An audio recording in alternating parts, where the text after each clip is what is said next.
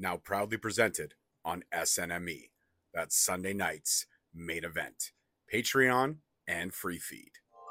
Yo, we just people from the north side. Want some Timmy's at the shore fine. Winter ready on the four ties. Heavy traffic during 4-5. Gotta hustle on your own time. Color people every port side. We just people from the north side. Want some Timmy's at the Ladies shore and fine. gentlemen, your host, your boy, George Mackay here with a returning guest of Straight Talk Wrestling, the man who I credit with giving me one heck of a wrestling IQ for the hour we spoke the last time, the incomparable future Hall of Famer in my eyes, Al Snow.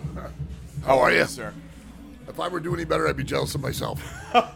So I actually, we did speak about a year and a half ago, and it was one of my favorite conversations, and I know you speak to a lot of podcasters, so I'm sure you probably don't remember, but you gave me probably some of the best insight I've ever had in terms of the psychology of pro wrestling, talking about the origin of head, which, by the way, thank you for signing my mannequin head. That was a very cool moment for me, and I'm going to hang that in my basement with all kinds of pride. Yeah. But in terms of the psychology now of the business, and in terms of, I guess, getting yourself out there more in terms of the digital media and the content creation that's out there, did you think that wrestlers would be as pop culture and as successful as it has become, like making all of you essentially household names and bringing you kind of back into the forefront of pro wrestling?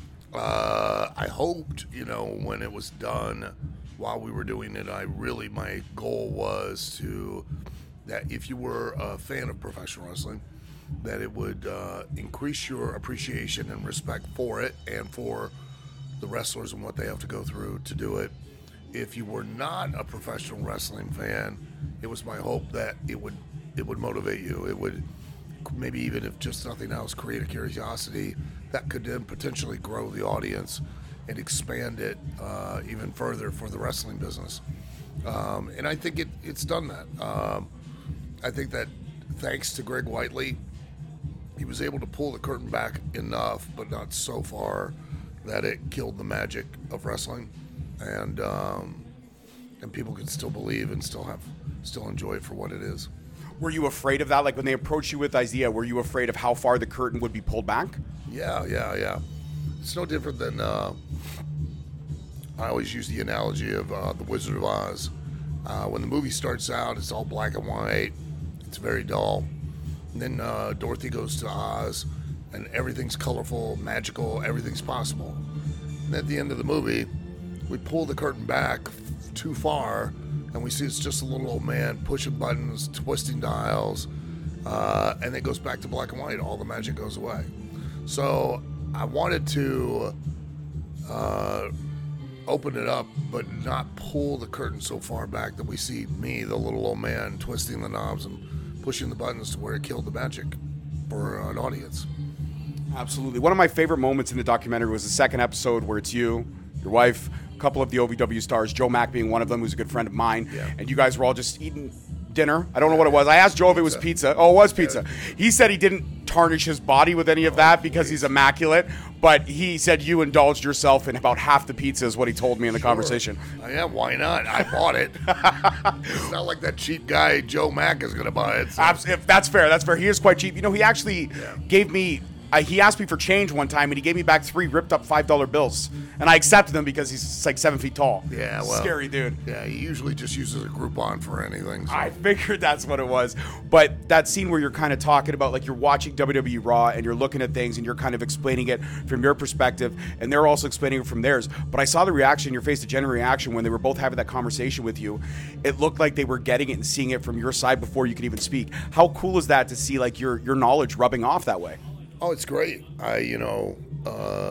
Because it's not a, see it my way type of thing. I want to give them an insight that will give them more opportunities to be able to have a chance at doing what they want to do, which is be a professional wrestler and being able to do that for a living and nothing else. And the only way they're going to be able to do that is to, really know and understand what it is they're trying to pursue, what an audience is really desiring to see, and then how to give it to them, So that's really all I want them to do is I just want them to have the best chance and the greatest when they get that, because if they're in it long enough and they really desire it, they'll get the opportunity. But they're only going to have one chance to make a first impression. and it's going to be a one and done, or it's going to be they're going to take the information and the experience that I give them, and they're going to be able to capitalize on it and then create that one opportunity into a career. Absolutely. And another great moment for me in the documentary series was when they were trying to encourage you to get back in the ring for the big one, the first big one, which was a resounding success. I actually purchased it before the documentary, well before, and I loved it. I purchased it because I know Joe was going to be in the main event, but I did enjoy you whooping his ass, I'll be honest with you. I did enjoy that. I enjoyed it too. I enjoy watching Joe get his butt kicked. I don't know what it is. He's got that face you want to punch. Yeah. I think a lot of people enjoy watching Joe get his butt kicked. I'm sure Joe's family members probably enjoyed it too. Oh, 100%. I'm sure I could see at home his mom's like, oh, my poor baby, that schmuck, that son of a, But thank God he's pretty. Yeah, absolutely. Well, that's all he's got, right? There's nothing between the ears. Oh. But when they were encouraging you to get back in the ring, and I almost felt like, in a way, you were hesitant to do it because I guess you're always your own toughest critic, but I also felt like you didn't want to take away from your roster that you were helping build. Was that kind of the vibe that was I picking up on that vibe? Yeah, that's why I don't feature myself on the show. If I'm on the show, then my responsibility changes. My responsibility becomes me. My responsibility is that I need to sell me so that I can sell the show. When I'm not on the show, I am able to devote my attention and my responsibility to all of the talent and try to sell them. But it's just the nature of the beast that if I'm on the show, it's now all about me. And it's very difficult to try to, juggle the two at the same time. So I'd rather, and my time's passed. This is their time. So let me give 100% of my effort, my interest, my attention to them, not to myself. And that's why I didn't want to do it. Absolutely, I get that. So did you and Head have a one-on-one conversation to figure out, do you have one more match in you? Did you and Head have a long reflective period of time of discussion? Well, we talk a lot, you know what I mean? Most of the time we usually argue. Who wins those arguments? I would say me, but of course they would say them. So, I mean, that's because they just try to be obstinate and cantankerous. It's a tumultuous relationship, the two of you. It is. I mean, but it's spicy. You know what I mean? It has a certain, fresh. A little flair. It keeps the passion. And you just always keep things interesting. We go to the airport and they want to. They were like, I don't want to go through TSA. And he's like, I'm going to get brain cancer. And you're like, shut up. The X-ray's not going to give you cancer. And they're like, I don't want to ride in the bag. And I can't breathe. If you couldn't breathe, I wouldn't be able to hear you complaining. So, I want a seat. You can't. You can sit in the overhead bin. The seatbelt doesn't fit around you. So we've went through this. So, it's they want to drive sometimes. I'm like, no, not again. Yeah, didn't they? Their license got taken away a few times, right? For good reason too. Yeah, no, fair enough. I mean, when you don't have legs and arms, it's hard to kind of drive a car. It's tough. Then they want to go out and whore around all the time. Oh yeah, brutal, terrible. Absolutely. Always end up at a strip club. My final question: what was the vibe in terms of, I know in documentaries they only let you see what they really want you to see, but I felt like the wrestler's documentary really laid out the information and facts. How close was OVW to having its doors closed? I was very close. It was. It's been a real challenge. What really happened with OVW was because the wrestling business takes a certain process. It takes a certain amount of time to build an audience. Everything is to educate an audience to like, dislike, believe, disbelieve, whatever you want them to, and it takes a long time to really generate and build. Especially like what we do. Makes it even more of a challenge as a weekly audience because we're literally running live television in the very city where you could just choose to sit at home and watch it for free in the comfort, safety, and security of your own home. So it's really that much more of an effort to do it. And we were just starting to really turn the corner, and then COVID hit, and then that was what put us behind the 8 ball, which gave entrance for Matt Jones and Craig Greenberg and Jeff Tuvlin to come in. and then we had to start from scratch again. We had to, rebuild.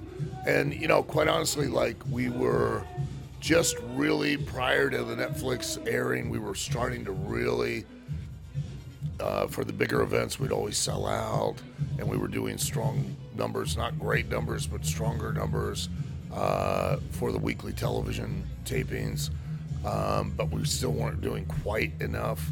And now the Netflix series has given us awareness and relevancy, and we've sold out for probably the last 13 or 14 weeks straight. And we have our pay-per-view December 16th that we're going to do on YouTube, and we already physically have already sold more than 3/4 of the tickets for admission into the arena, and so it's been a big help. I mean, but it came at the right time. Going through the process of both building an audience and reacquainting the talent with the skills of what we really do, by telling stories, not just doing wrestling moves, but telling stories, using wrestling to tell the story. If that had happened even a year before, we wouldn't have been in a place that we could have taken advantage of it, But the fact that it's happened now, we're in a place where we can really use it as a springboard to go forward for the company and continue to build. So I love that. Well, I'm glad that OVW is around. I'm glad that you're passing on your knowledge, because I do think you're one of the most intelligent men in pro wrestling, and that's my opinion. And you can disagree with me or not, but I think it's factual. And to sit down with you again, sir, is an absolute pleasure, honor, bucket list checked off. Do me one favor. I'm a fan at heart, so can we just together ask, what does everybody want? Sure. Ready? 1, 2, 3. What does everybody want? Head. Thank you so much, Al Snow, Straight Talk Wrestling. Peace, love, and wrestling, guys. We'll see you next week. Thank you so much for watching. Please don't forget to like, subscribe, comment, and turn on that notification bell so you get notified each time we post a video. Alternatively, you can check us out on all podcast platforms and hosted on Podbean. We are also available on the SNME Network. That's the Sunday Night Main Event Patreon. Please feel free to check us out there as well. And don't forget to follow us on all social media platforms at _Straight Talk on Twitter, at Straight Talk Wrestling on Instagram, Straight Talk Wrestling on Facebook, Straight Talk Wrestling on TikTok, and of course, you can check out all our merch at ProWrestlingTees.com.